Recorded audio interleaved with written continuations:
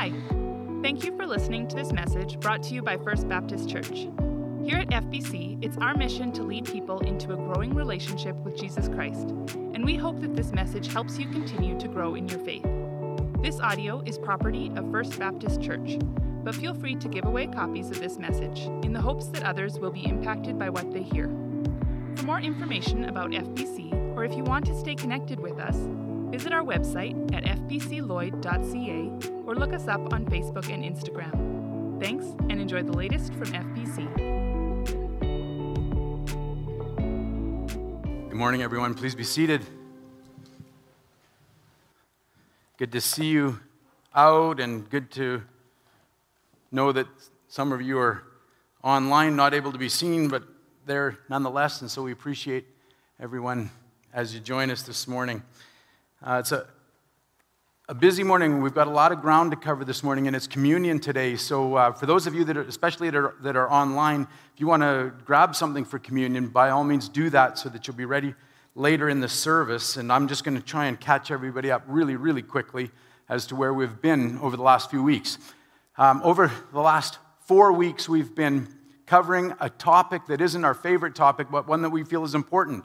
We called it Know Your Foe. And it's all about Satan and his tactics and so on. So over the last number of weeks, we've been talking about how Satan operates, his objectives, his tactics, how he tries to snare us, how he tries to derail us, how he tries to overcome us.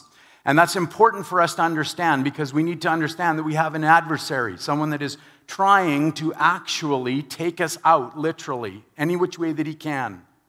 But while that's important for us to understand, if we're not careful, if we begin to fixate on that, then that can have an adverse effect on us as well. We can begin to become kind of negative, or we can begin to despair about life. And so this morning, we want you to know that that is not a true or proper perspective. And so therefore, as we come into this last week of our series, there's something else that we want you to know about our foe. And that's the fact that our foe has been defeated. We need to understand that this morning. We can't continue to live in fear, even understanding his prowess, his ability, and so on and so forth. We need to understand that Satan has been defeated. Christ has triumphed over Satan. And therefore, through Christ, you and I have triumphed over him as well, as we place our faith in Jesus Christ. For those of us that have trusted in Jesus as our Savior, then, we do not have to look forward to a life of misery and trial and difficulty, but rather we have a life of confidence and hope ahead of us to live through Jesus. So, before we begin, let's just take a moment and pray. And then we're going to dive into this and unpack this a little bit this morning. So if you'd bow your heads with me and pray with me. Father, this morning, again, we stop and we acknowledge you. Lord, we're thankful for who you are, thankful for the way that you have intervened in our lives in no small way, not the least of which is by overcoming Satan. And this morning, Lord, we know that we need your intervention. We know that we need your forgiveness as we continue to struggle in these areas, and even as we think about the news and the discovery of that mass grave in BC and the way that we have perpetrated things in your name against people. We've asked for your forgiveness, Lord. We ask that you would come alongside us now, that you would give us a different perspective. We pray that you would be with those that have suffered the loss and that you would uphold them, restore them. Lord, that you would bring to account what's been done. But as we think of this too, Lord, then we ask also that you would help us to do better, to live more for you as we go forward, that we would represent you better, that we would understand you more, and that we would be a better testimony to the world around us. And so to that end, I just commit this time this morning, and I pray for your blessing upon us, and I ask all of this in Christ's name, for his sake alone. Amen. All right. This morning we're going to look at Christ's victory in 3 different ways, 3 different areas, if you will. First of all, we're going to look at Christ's victory over Satan and his temptations. Secondly, we're going to look at Christ's victory over Satan's forces. And thirdly, then, all this leads us up to the cross and how Christ overcomes and has victory completely at the cross. So if you would turn with me in your Bible, Matthew chapter 4, verses 1 to 11. We're going to start there with the account of Jesus being tempted in the wilderness. Matthew chapter 4, verses 1 to 11.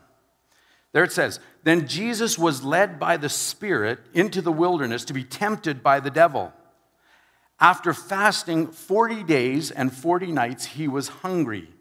The tempter came to him and said, 'If you are the Son of God, tell these stones to become bread.'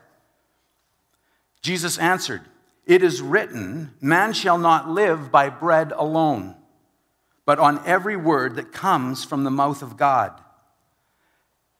Then the devil took him to the holy city and had him stand on the highest point of the temple. 'If you are the Son of God,' he said, 'throw yourself down, for it is written, he will command his angels concerning you, and they will lift you up in their hands, so that you will not strike your foot against a stone.' Jesus answered him, 'It is also written, do not put the Lord your God to the test.' Again, the devil took him to a very high mountain and showed him all the kingdoms of the world and their splendor. 'All this I will give to you,' he said, 'if you will bow down and worship me.' And Jesus said to him, 'Away from me, Satan, for it is written, worship the Lord your God and serve him only.' Then the devil left him, and the angels came and attended him." Now this morning, as we look at this passage of Scripture, first of all, I just want to make a point that we need to understand this was not the only time that Christ was tempted during his life. He was tempted throughout his life. You can remember at one point he even turned to Peter and said, "Get behind me, Satan," as Peter was being used by Satan to tempt Jesus to reconsider his path to the cross, his death and crucifixion that was coming shortly. So this isn't the only time that Christ was tempted. Keep that in mind. However, as we look more specifically at this passage, and we're going to look at it somewhat specifically this morning, but we're not going to take the time to delve into it completely. There's a lot that we could unpack here, but I want to move on to some other areas. But before we move on, I want to look at two things in particular that we need to remember out of this passage. All right? So the first thing that we need to understand here is that as this all occurred, as this began to unfold, the Holy Spirit was leading Jesus into the wilderness to be tempted. All right, so this is God-driven by his initiative, if you will. So Christ's conflict here with Satan is coming not because Satan is pursuing Jesus at this point, but rather because Jesus is now pursuing Satan. God has ordained for this showdown between Jesus and Satan in the wilderness. And so Jesus follows God's will as this is about to happen. As we come to this temptation, then, we see that Satan tempts Christ in three specific ways. All right? First of all, he does so in respect to Christ's physical needs. So he tempts Jesus on that physical basis. Secondly, he tempts him in terms of his desire for authority or power. And thirdly, he tempts Christ with respect to his pride or his penchant for autonomy from God, for him to deviate away from following the Father. Now, we know that these are the three areas that sin comes from, that stems from. There's only three categories of sin, if you will. They all they boil down into one of these three characteristics, or one of these three areas. And we understand that because of 1 John chapter 2, verse 12, or verse 16. My goodness. It's like I didn't know what I was doing, which is fair enough. 1 John 2:16. There it says this. John writes this. For everything in the world, the lust of the flesh, the lust of the eyes, and the pride of life comes not from the Father, but from the world. So as we look at Satan's temptations, as we look at the nature of sin, it boils down into those three categories. The lust of the flesh, the lust of the eyes, or the pride of life. And we see that here as we go back and look at this in a little bit more detail. Verse 3, Satan comes to Jesus and says, if you are the Son of God, tell these stones to become bread. Now, the temptation here is for Christ to put his physical desires above God's expressed plan and purpose.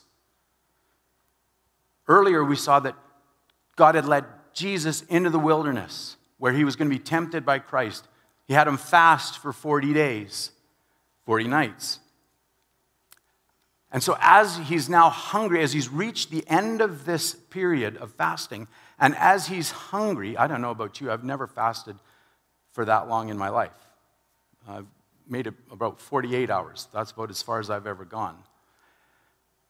But 40 days and 40 nights. As he's reached that point and he's hungry, then Satan begins his temptation with a temptation based on the lust of the flesh. That rather than continuing to follow God's plan, his express purpose, that then Jesus would circumvent that, turn the stones into bread so that he could be fed. Jesus responds to him in verse 4. Jesus answered, it is written, man shall not live on bread alone, but on every word that comes from the mouth of God. The quotation here, this is Jesus reciting back to Satan scripture. It's a quotation from Deuteronomy chapter 8, verse 3. And in short, Jesus responds by saying that his physical needs are secondary to God's will, to the will of his Father. They're less important. The urges of his body are secondary to God's plan first. And what's more, he points out here, demonstrates to us what he also was telling to the disciples at that time when he was talking to the woman at the well, that he's sustained not just by bread, but by the word of God, that he's sustained by God. So, having failed in this first respect, then Satan goes back to the drawing board, comes back at him in a second attempt, verses 5 to 6. Then the devil took him to the holy city and had him stand on the highest point of the temple. It's about 180 feet, I'm told. If you are the Son of God, he said, throw yourself down, for it is written. And now, interestingly, Satan starts to cite Scripture. He's going to quote some Scripture himself.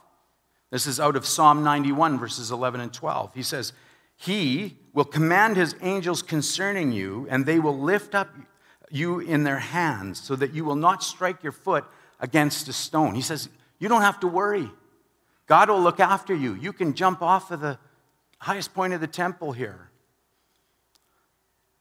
Now, the temptation in this is to have Jesus make God respond to him. That he's going to just sort of hijack the agenda, if you will, and jump off the top of the temple and make God then react to Jesus and what his plan is. It's an appeal to pride. It's an appeal to our self-importance, where Jesus can actually do something and demand, if you will, by doing it, that then God react to him. You're important enough. Look at, Satan says. It's even in Scripture. He'll command his angels to look after you because you're that good. You're all that in a bag of chips. Nothing's going to happen. But Christ responds in verse 7. Jesus answered him, "It is also written, do not put the Lord your God to the test." And that's a quote from Deuteronomy 6:16. If you ever want to do an interesting study, go back and look at Christ's temptation in the wilderness compared to the temptations of the children of Israel in the wilderness and the parallels there. It's fascinating to just see how back as the children of Israel were out in the wilderness, that they were tempted and failed. But as God led his son into the wilderness, that he was tempted and didn't fail in one respect. Fascinating study. So having failed now on 2 attempts, then Satan therefore makes his 3rd attempt in verses 8 and 9. Again, the devil took him to a very high mountain, figuratively speaking, we would understand, and showed him all the kingdoms of the world and their splendor. And again, by the including and their splendor, he's underlining that he wants him to see all the goodness of everything that there is to be had on earth and in life. So he tries to demonstrate that in his best and in his most attractive a means as possible. "All this I will give to you," Satan said, "if you will bow down and worship me." Now, this last temptation is the last of the 3. It's the lust of the eyes, which is to say, the opportunity, quote unquote, for us to see something and try and gain it for ourselves, to somehow then boost ourselves, move ourselves forward or up in position and prominence. The idea that we can pursue our own desires and our own interests, and that somehow then that will pay us dividends greater than what God would ever be able to do for us. But in so doing then, to draw us in to abandoning God and embracing evil. One last time, Jesus responds to Satan in verse 10. And Jesus said to him, "Away from me, Satan. For it is written, worship the Lord your God and serve only him." Only him. That's from Deuteronomy 6, verse 13. Now, as we see Jesus being tempted by Satan, and we see that interaction, be mindful of this fact. There's a couple of things that we need to note here, two in particular. The first thing is that Jesus uses Scripture to overcome Satan every time. Okay? And we've talked about this throughout this series. Bruce mentioned it again last week. If you didn't hear his message, make sure you go back and check it out. As Satan comes to us and tempts us, Christ's response is from the Word of God. He goes back to the Word of the Father, which is to say, he responds to Satan's lies with truth. This morning we need to understand that this is the truth. That God has given us the truth. And that every time, like we've talked about before, every time that Satan comes to us and tries to sell us something, it's a lie. It's a lie, it's a lie, it's a lie, it's a lie. He tries to wrap it up in a pretty present, nice bow and sell it to us, getting us to try and adopt it, getting us to try and appropriate it, thinking that it's going to be better. But in the end, it is always worse. Mark this word. Don't mark my words. Mark this word.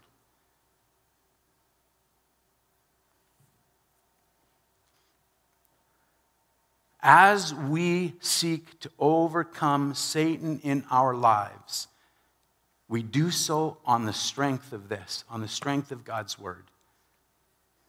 2 Timothy 3, verses 16 and 17 says this, all Scripture is God-breathed and is useful for teaching, rebuking, correcting, and training in righteousness, so that the servant of God, that's you and me, may be thoroughly equipped for every good work. Some of you will remember Mr. Cox at prayer meeting, and he used to recite this verse invariably at prayer meeting. I can remember that as a kid. And as I've grown older, I understand more and more why. We stand on the Word of God, and when we don't stand on the Word of God, we fall. We need to always remember it. Don't ever forget it. In defeating Satan's temptation, we also then need to understand from this interaction between Christ and Satan this morning that Satan has no indictment against Christ today. All right? Second thing we need to note. In withstanding, overcoming, being victorious over Satan's temptation, then Satan has no indictment against Jesus Christ today. Now, it's not the same for you and I. We've succumbed to Satan's temptations over and over in our lives. We continue to do so. But Christ didn't. So as a result of that, then now Satan has no basis on which to go back to God and say, you need to punish them. These people are now deserving of, or this person, Jesus is deserving of punishment. There's no basis. There's no violation. So Christ stands perfect before God today and unindictable by Satan. And again, we just talked about this in Hebrews chapter 4, verse 15. For we do not have a high priest who is unable to empathize with our weaknesses, but we have one who has been tempted in every way, just as we are, yet he did not sin. So Christ stands today innocent before the Father. And that makes all the difference, and we're going to see that in a few minutes. Before we do that, though, let's quickly look at Christ's victory over the demonic realm. So we've seen here Christ now overcome Satan on the basis of his temptations. Now we're going to see Christ overcome Satan on the basis of his forces, if you will. Now, there are way too many examples of this throughout the Gospels. So we see it over and over, but I've picked out two that I think are significant. And we'll look at them quickly. First one is in Mark 5, verses 6 to 13. There it says this. When he saw, this is as Jesus comes across over into a new district. And he's met there by a man that's been living in the tombs. He's been demon-possessed, and he's uncontrollable. They can't bind him. He's just running rampant on his own because he's so possessed by demonic activity. So when he saw Jesus from a distance, this man ran and fell on his knees in front of him. He shouted at the top of his voice, "What do you want with me, Jesus, Son of the Most High God? In God's name, don't torture me." For Jesus had said to him, "Come out of this man, you impure spirit." Then Jesus asked him, "What is your name?" "My name is Legion," he replied, "for we are many." And he begged Jesus again and again not to send them out of that area. A large herd of pigs was feeding on the nearby hillside. The demons begged Jesus, "Send us among the pigs. Allow us to go into them." He gave them, and the impure spirits came out and went into the pigs. He gave them permission, gave his permission. And the impure spirits came out and went into the pigs. In this example, a couple things just really quickly to note. Number one, the demonic activity was legion. There was enough demons in this poor man to possess thousands of hogs. So in this interaction, we see a couple of things. First of all, number one, they recognized who Jesus was. They understood who they were dealing with. And in understanding who they were dealing with, then they understood where they fit into the equation, which is to say that they were subject to the Son of the Most High God. Didn't matter that they outnumbered him. Didn't matter how much control and how much power they had over this poor man that they possessed. In the face of Jesus, they were defeated. They recognized it. And as Jesus made the command then, they came out. And as he gave them permission, then they went in to the swine. Takes us to a second encounter in Mark, again, chapter 1, verses 24 and 25. There again, Jesus comes to this man. What do you want with us, Jesus of Nazareth? Have you come to destroy us? I know who you are, the Holy One of God. Be quiet, Jesus said sternly to the demon. Come out of him. The impure spirit shook the man violently and came out of him with a shriek. So once again, as Jesus comes to this poor guy,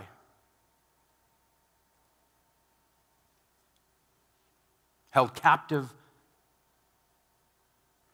by the demons, by Satan's forces.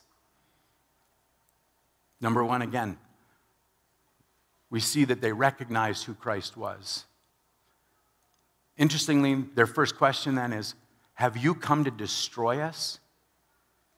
Because they recognize that that's their fate.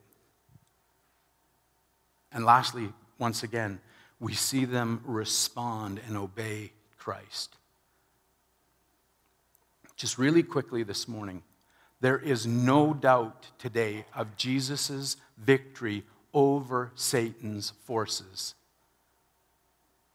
Stand assured that Satan's minions cannot stand up against Christ today. They recognize who he is and obey his every command because he is victorious over them. So this morning, now we've seen Christ's victory over Satan's temptations. We've seen Christ's victory over Satan's subordinates. And now we need to look at Christ's victory over Satan himself, which brings us to the cross. Hebrews 2, verses 14 and 15 say this. Since the children have flesh and blood, that is to say, that since you and I are human, made of flesh and blood, he too, Jesus, shared in their humanity, so that by his death he might break the power of him who holds the power of death, that is, the devil, and free those who all their lives were held in slavery by their fear of death.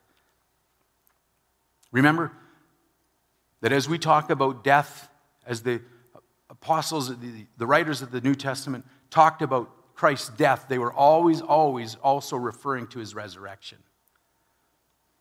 So as he says here, that in his death, that he broke the power of him who holds the power of death, that is the devil. That's through Christ's death and resurrection we understand that the power of death has been defeated by Christ.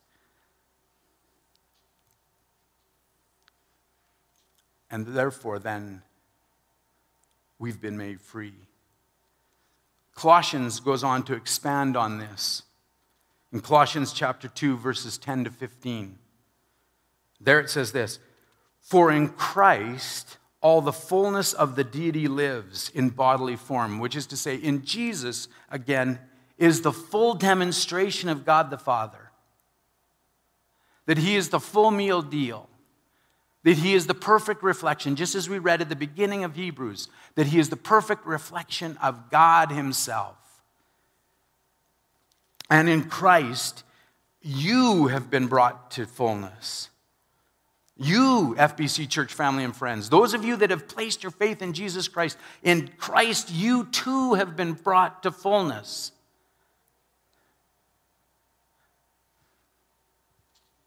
He is the head over every power and authority. That is Christ again. Jesus is the head over every power and authority.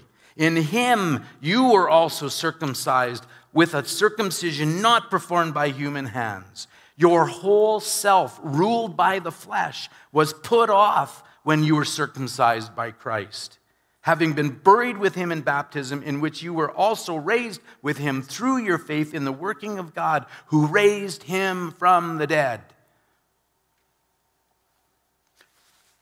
When you were dead in your sins and in the uncircumcision of your flesh, God made you alive with Christ. He forgave us all our sins, having canceled the charge of our legal indebtedness. Remember, now we have those indictments made against us before God by Satan because of our sin.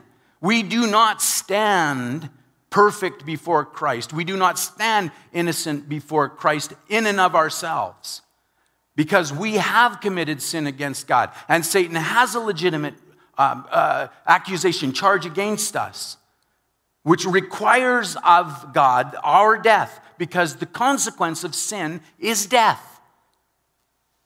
Christ stands innocently in front of God because he did not succumb to Satan's temptation, to the sin. And therefore, through Christ, then we have been made full, and our sins are now forgiven, as our indebtedness, our indictments have been nailed to the cross and paid for by Jesus Christ. When you were dead in your sins and in the uncircumcision of your flesh, God made you alive with Christ. He forgave us all our sins, having canceled the charge of our legal indebtedness, which stood against us and condemned us. He has taken it away, nailing it to the cross, and having disarmed, and listen to this now, and having disarmed the powers and authorities, he made a public spectacle of them, triumphing over them by the cross. Here and again, powers and authorities is a reference to Satan and his forces. Satan himself and his forces. He not only triumphed over them, he made them a public spectacle through his death and resurrection. This morning, church family, friends, at the cross we find two things. First of all, we find that our sins have been forgiven. Our sins are forgiven as we place our faith in Christ. We've been made right by God through Christ and what he has accomplished through his death and resurrection.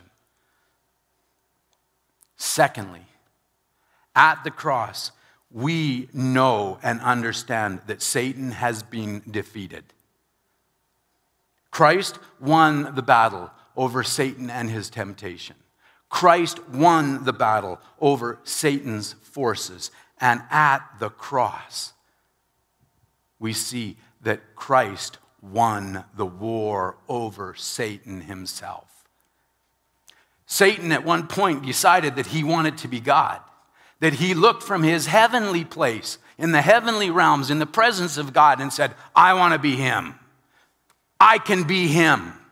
And at that point, he was then subjected, he was cast out to earth, where he assumed then this position as king of the world and tried to usurp God's power from that point forward, exercising that in order to make this his kingdom, to make it all about him, and try a different assault against Christ, against God, But now at the cross, Christ comes along and recaptures, casts out the usurper. It completely defeats him now. He has nothing left because he's been defeated by Christ. Through his perfect life, through his death, and through his resurrection, Satan has no more power over Christ, over God. There's no other argument. There's no other war. There's no more battles to be won. He's lost. And all that's coming, all that's left is his demise.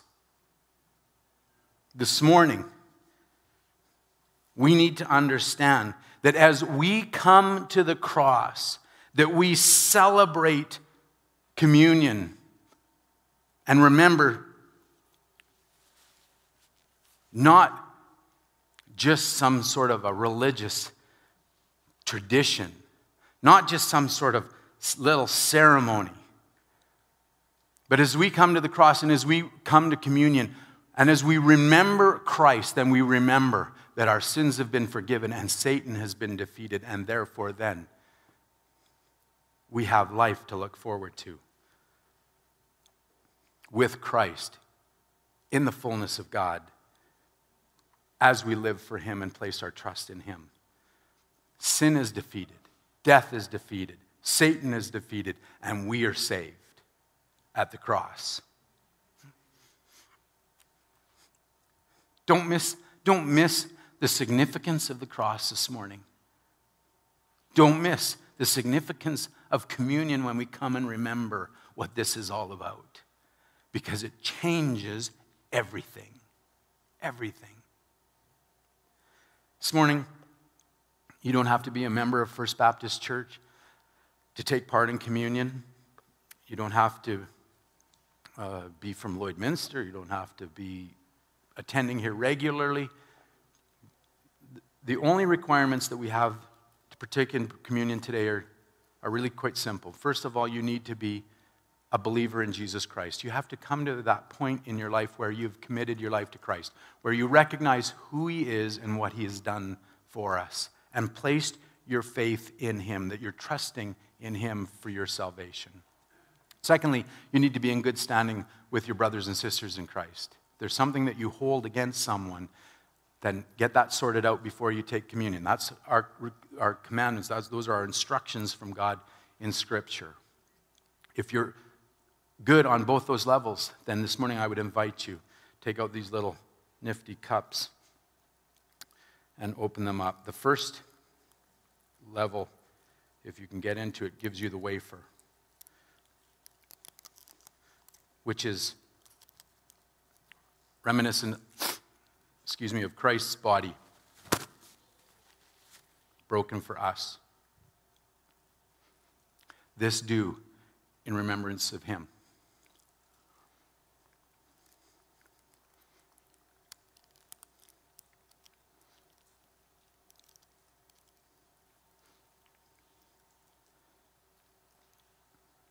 The cup is representative of Christ's blood shed for us, his death. Scripture tells us that without the shedding of blood, there is no forgiveness of sin. Someone had to die to pay for sin. This do in remembrance of Jesus.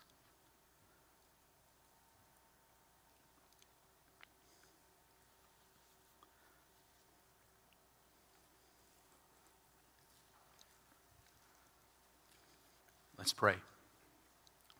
Father, this morning, as we come to the cross, Lord, again, help us to understand the significance of what you brought about there, that in your sovereignty, from the outset of time, knowing all that would happen with Satan, with ourselves as your people, that you deemed it appropriate to resolve these issues at the cross by way of your Son. So we stop and we say thank you for Christ this morning. Thank you for his body broken for us. Thank you that because of his perfect life, he offered himself in our place to pay the penalty of the sin that we had committed, the penalty that we deserved, but that he took on himself in our place. For his blood shed so that we could have forgiveness. So we stop and we say thank you and we remember, Lord. All in Christ's name we pray. Amen. Now this morning, just before we end, because Christ's victory came at the cross over sin, over Satan, over death. But that's not the end. That's not the end. And I want to go back to where we started a little bit at the beginning of this series. 1 Peter 5, verse 8 says, "Be alert and of sober mind. Your enemy, the devil, prowls around like a roaring lion looking for someone to devour." Satan is out there.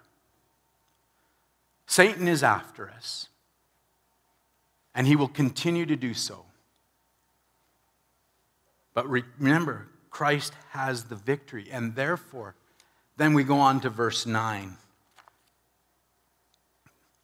There, Peter says, resist him, standing firm in the faith. Satan roams about like a roaring lion, seeking whom he will devour, who he can devour. But Peter tells us today to resist him. And that's echoed also by James in James chapter 4, verse 7.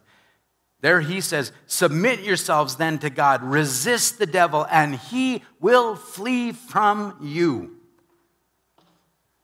This morning, we don't live defeated lives. We're not in a negative position as followers of Jesus Christ. Christ has the victory. We have the victory through him. So now our job is to go out and resist Satan. The idea here is not to just cover and duck to try and protect ourselves, but rather to stand against, to actively give opposition, actively oppose. So that's what we're called to now. Having had the victory through Christ, now we're called to active opposition against Satan and his forces, against his lies in our lives and the world around us, the lives of the world, of our friends and neighbors, family that are so dominating them now. We're called now to stand against Satan. Do not cower. Do not quiver. Do not quake. But stand and resist, actively oppose Satan, for he's defeated, Christ has won. Amen? Amen. Worship team's going to close us in a song.